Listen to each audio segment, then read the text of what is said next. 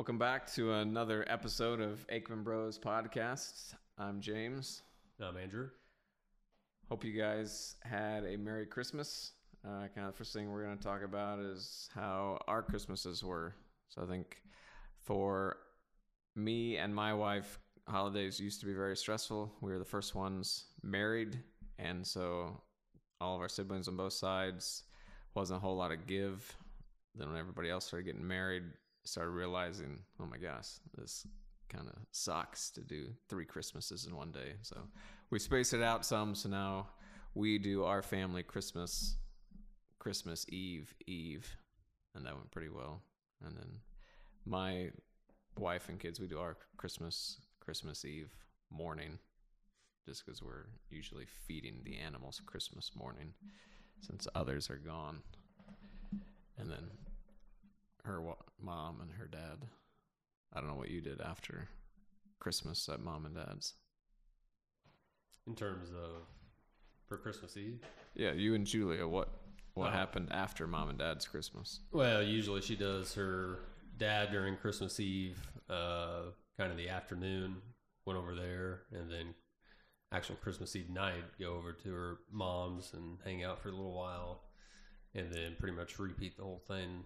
Same thing for Christmas Day, and then went over to her grandparents later, around like 4 o'clock or so on Christmas Day. So definitely a busy time all around. And this year with our child, he's young enough that Christmas morning wasn't really much of a thing because he didn't know what was going on, but definitely as he gets older, there'll be another component that'll be added into it in terms of our, I guess, personal Christmas morning that we do, and then on top of everything else in terms of going to all the grandparents and stuff like that. So, but for the most part, it was, other than it being a little bit of a rainy Christmas this year, I think we had temperatures in the 50s, but it was on Christmas Day, it was a little nasty out to say the least. I did chores Christmas morning in a jeans and a t-shirt, which was crazy. Yeah, that normally doesn't happen. This has to be the warmest Christmas we've had since we've had the park, for sure. So did you get anything cool? I got a couple books. So one of them I'm going to talk to you He's about. Such a nerd. Talk to you about it in terms of, it's called Primitive War. So it's kind of like, you remember Dino Crisis video game? Mm-hmm. It's kind of like that concept. So I'm in chapter 9, which is, if anyone knows about me, I don't really read like actual chapter books. Yeah, chapter 9, it's a graphic novel probably. So it is chapter 9, novel, so no words. It's actually all words, all the way up to chapter 9 so far, and it's held my interest. Just to put that in perspective, the only other book I've completely read from front to cover or back cover in my life has been Jurassic Park. Everything else, it's either I skim through it or find cliff notes or whatever in terms of try to just get the gist. Or borrow the movie. My wife was in a play, Flowers for Algernon, when she was in high school. He had to do a book report. Instead of reading the book, he asked for the recording of her play. Yeah, sometimes that doesn't always work too well because there's interpretations of what the actual book was as opposed to the movie. But no, other than that, it was all about Roman. Roman has more toys now than what. Yeah, so I didn't really, last few Christmases, I haven't really had anything to ask for. So I just get money so I can, if I see a vintage toy I want, I can buy it. But I did buy 5 square feet of land in Scotland. So I'm a lord now. So I've told the team they can address me as Lord Aikman. So you can imagine how annoying that already is, and it's just the first day back from Christmas. It's going to be great. I got a certificate I'm going to frame and hang them in my office and everything. Yeah. But one thing that I did realize this Christmas is watching my kids open gifts, how much I sucked and still suck at being excited about a gift. Like you and I, especially, we don't really have we don't show a lot of emotion, so we kind of don't get excited. But all of my kids, boys and girls, open something up. oh my gosh, this is just what I wanted. Well, That might be the very first time. for my gifts that I gave them. I think that's an impression. Yeah, I so the gave. boys love the He-Man stuff, but even random things, and the girls especially, they get so excited about it. They've never seen that thing before in their life, never knew they wanted it until they opened it, but like you would think that they were faking, but they do very good at it. So kind of moving on from Christmas, kind of looking back at the year, the biggest lesson or takeaway learned in 2021.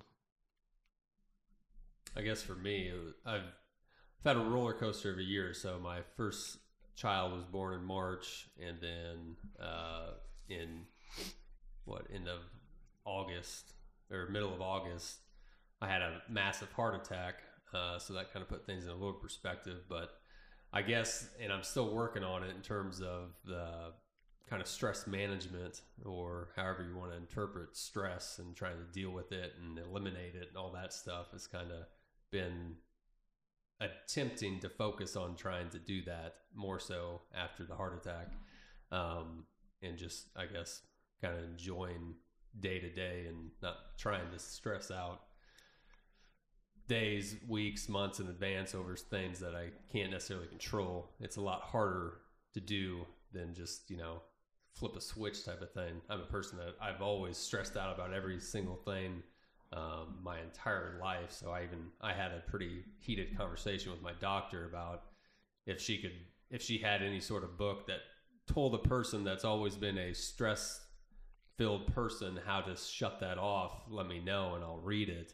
And she obviously didn't have that, any sort of book or anything like that to do that. So the way I deal with stress is I check off things on my to-do list. That's how I eliminate stress. I eliminate problems or tasks and that sort of thing. And apparently, from Julia's standpoint, that's not necessarily the way that you're supposed to eliminate stress. So kind of just attempting to take it easier in 2022, and I guess not sweating the little stuff, I guess. But well, speaking of Julia, you also got married.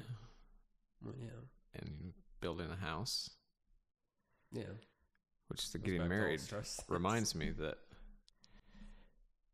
21 was busy for me as well. I didn't have a heart attack. I didn't have a new kid, but I did become a pastor so I could marry you guys, and now I've become a Lord. It's like I'm just kind of checking my boxes of accomplishments. Yeah, pretty soon you're not gonna be able to fit your name on when you sign documents and stuff. My business card will be a postcard. Yeah. No, I would say biggest takeaway from the park is just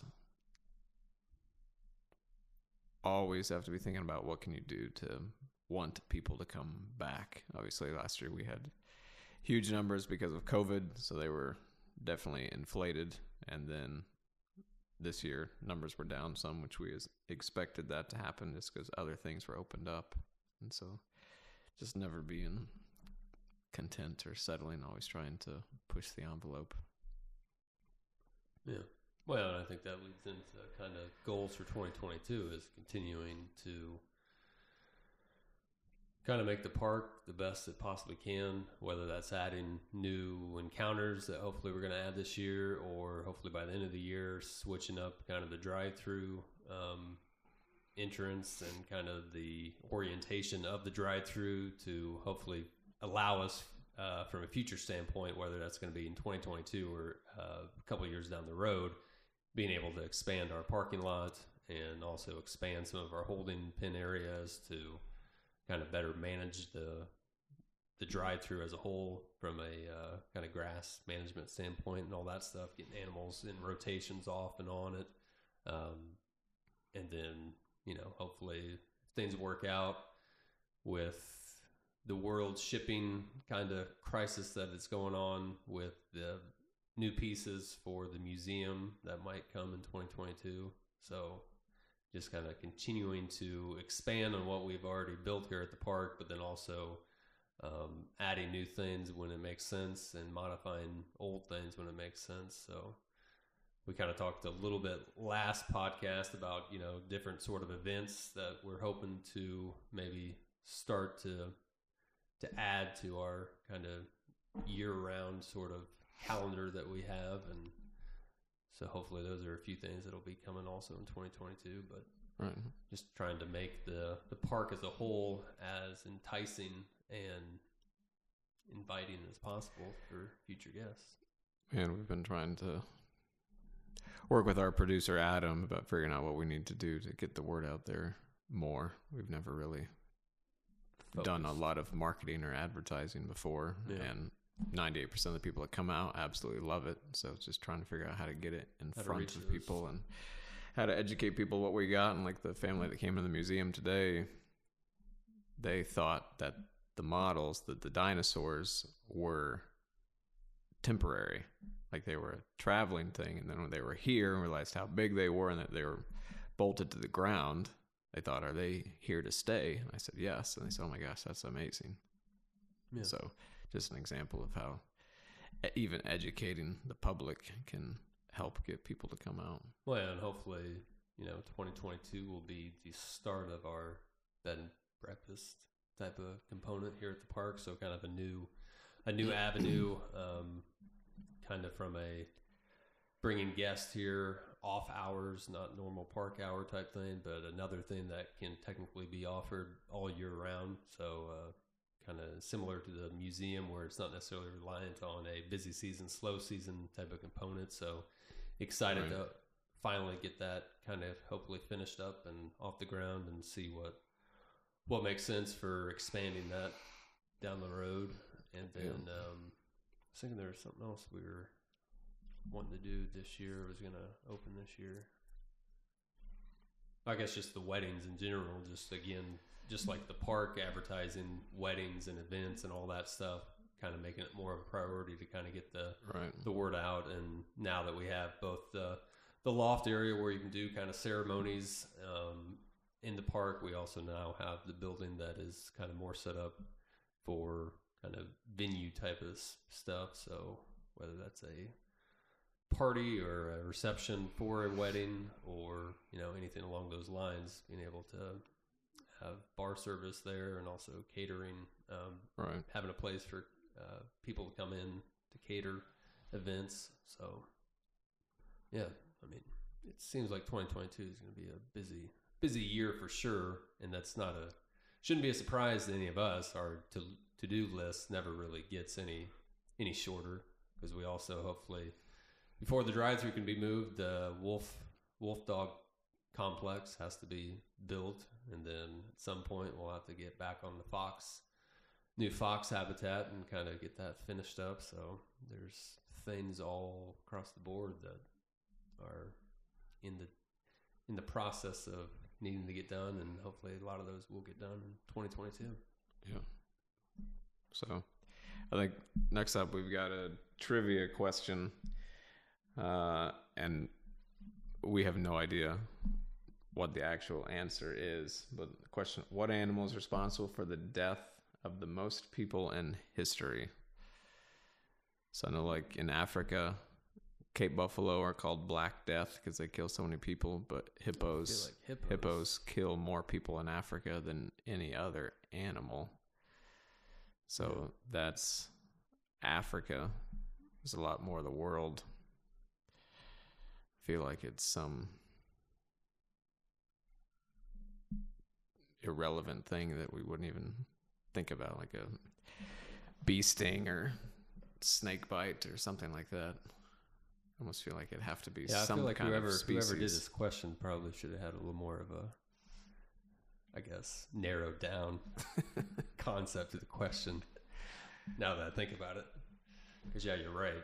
I was initially going to go with 100% hippos, but that when you take the whole world population in, majority of people don't live around hippos for them to actually do the most damage. So thanks a lot, Adam. Man, I don't know. Because, like you said, there's probably a lot of people that are like allergic to bees and bee stings, and they actually die from them. Because bees you can find in lots of places around the world. Yeah. Is this like a joint answer, or are we each going to have a separate answer? I don't know, because I'm just now realizing we didn't talk through how do we actually find the right answer to inform the public. Well, I'm assuming that's it. I think it's coming up. We'll guess. Mosquitoes. Which that makes 100% sense. So mosquitoes kill more than 1 million people a year. Killed over 1 billion people throughout the history of mankind. So figured it'd be something tiny and insignificant. It's crazy what kills the most we apologize to people on the planet. It's also responsible for helping John Hammond bring back dinosaurs. Well, there's your fun fact for the day. Now you know. Stay away from mosquitoes. So our animal this kind of week is our scimitar horned oryx. He actually doesn't have a name yet. Whenever I go in to feed the bottles at night to our kangaroo and wallaby, I walk by the different animal pens. I just always called him Ori the Oryx. I don't think I want that to be the name. Well, yeah, I just make it up as I go down. Ori the Oryx and Winnie the Wildebeest, which Winnie is actually her name. Yep. So that's how I got to the Ori. But he doesn't have a name yet, so you can be that lucky one and adopt him and get to name him if you want to. I don't remember what his annual cost is, but he's got a pair of the scimitar horns on his head. Do some damage. Well, for anyone that doesn't know, so a scimitar oryx, it's an antelope species native to Africa. It's actually kind of semi-considered extinct in the wild. So I think it was back in 2017 or 2016. They did finally start to reintroduce them into the wild, kind of through a process of releasing them into extremely large, kind of somewhat protective parks, paddocks, and then when they kind of got acclimated to that, they actually did open up the gates and release them out directly into the wild. So I think the last time I looked at that stuff, it was kind of going successful. I mean, in terms of, I hadn't heard anything where they had stopped the program that is doing that, to where they were having issues with the ones that they did release in the wild, not kind of adapting correctly. But yeah, so they are definitely a little more of a unique animal in that regards. So there is a large population in captivity of scimitars, and that's how we were able to acquire one. He actually came from a person up in Wisconsin, I think, that had them. So to a certain extent, they are somewhat, I guess, available in kind of captivity type of settings. They would be in the same scenario as tigers. There are more in captivity than there are in the wild. Yeah.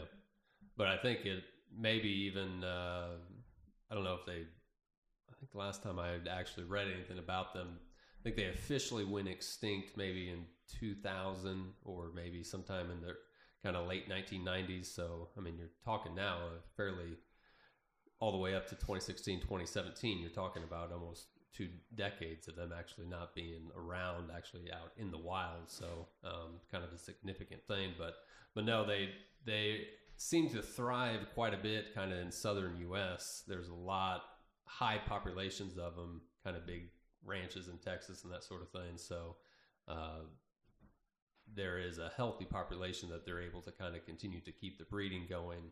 And then, like I said, this program actually has gotten to the point where they will release them kind of in a certain process, so it's not going to overwhelm anything from the ecosystem standpoint or anything like that. But it seems like so far they have been successful in kind of doing that. So that's doesn't always happen to where, you know, animals that are bred in captivity actually see that impact actually going back out into the wild. So this is kind of one of those rare occasions that the program has gotten so far to where they've actually got to the last stage of physically releasing animals and kind of being able to dwindle down the reliance that they have on kind of humans to the point where they feel confident enough that they can survive out in the wild. that's what a lot of people don't realize in terms of animals that are in captivity.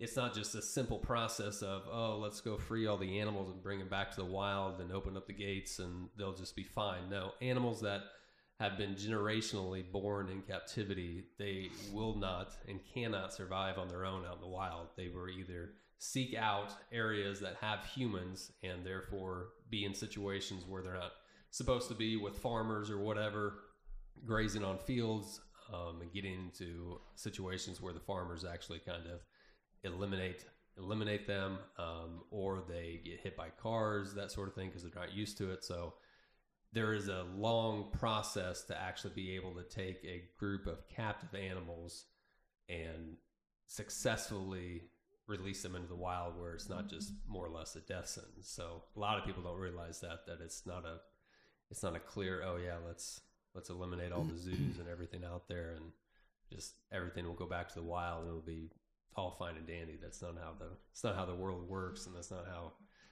the ecosystem works.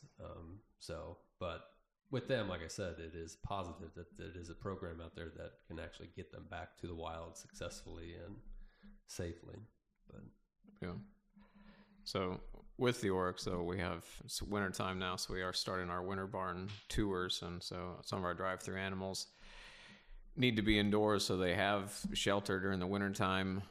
So otherwise, they'd get kind of scared out of some of the shelters out in the drive-through by the other animals. But so we have different animals in the winter barn. The oryx is one of them. So when you come out to the park on the Saturdays, we're open. You can do a winter barn tour, and guide kind of takes you down, tells you about the different animals in the barn, so you see them up close. The oryx is one of those, so definitely.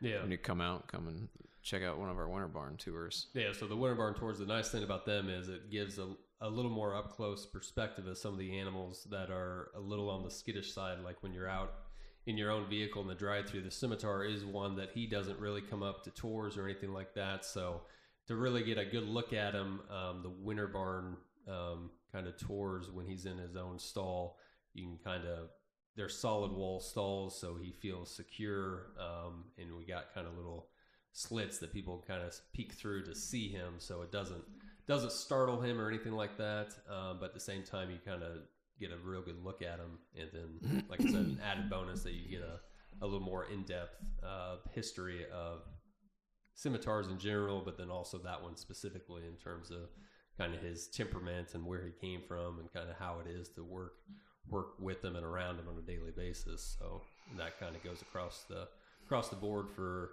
kind of all of our antelope species that we have here at the park. They would be part of that winter barn tour. And then you also get kind of a little glimpse of kind of where we do a lot of the vet work for a lot of the drive-through animals, and also kind of that commissary kitchen area that we do all the food prep for all the animals here at the park as well. So definitely should check it out for sure. So with that, definitely want to encourage you guys to hit the subscribe button, and that will wrap up 2021, and we will see you next year. Later. Cool story, bro.